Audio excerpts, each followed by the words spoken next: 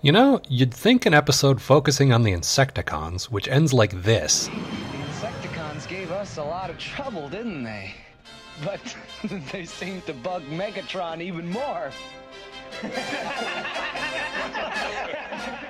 Would not be something I would find entertaining, considering my reactions to previous episodes. But you'd be wrong. Don't try to understand it, I'm an enigma. Actually, it's pretty easy to understand. You know that word linear that I like to throw around, meaning one event seems to cause the next in a roughly logical fashion? Yeah, I know, so far I haven't actually used it that much. But this episode more or less gives me the rare opportunity. This episode is linear. Mostly. Which doesn't mean it's not built on a foundation of utter stupidity, mind you. It does focus on the Insecticons, after all. This time they're eating trees, apparently. I guess the deal is they like electrons, which, if I remember high school chemistry correctly, are present in all matter.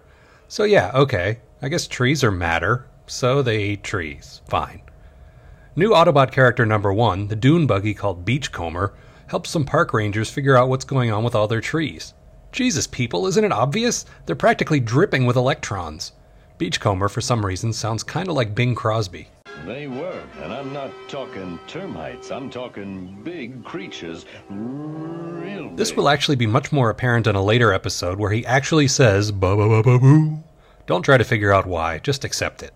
Megatron, for some reason, tells us a second time in as many episodes that he doesn't trust the Insecticons, and that he plans to kill them after they carry out one last mission for him. You know, I've mentioned the serious imbalance of power in the Autobots' favor once before, but I think it bears repeating. As the Season 2 characters start trickling in, Megatron will get 3 new jets and a couple of triple changers. And that's it, till very late in the season.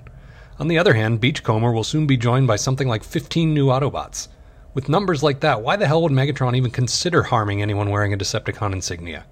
Don't try to answer that, it's rhetorical. Megatron also refers to the Insecticons as his 6-legged allies more than once.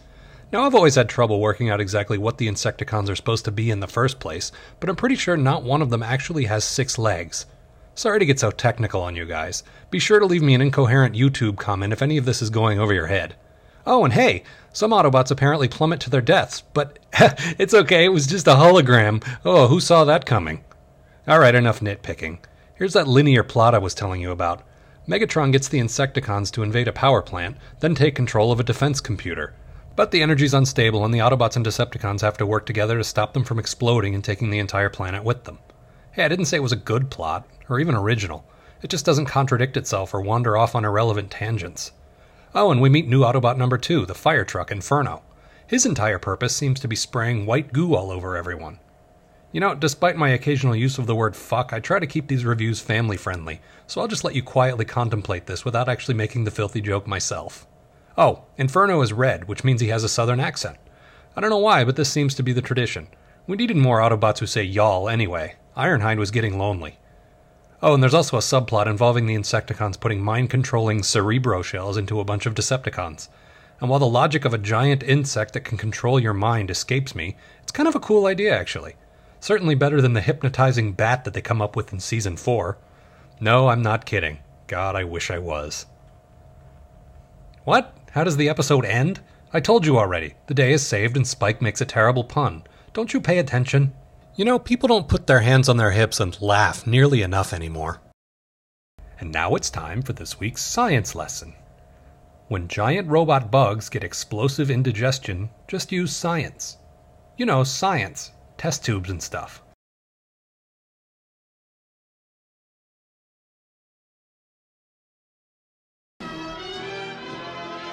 Gigantic robot insects that eat trees? You've got to be kidding.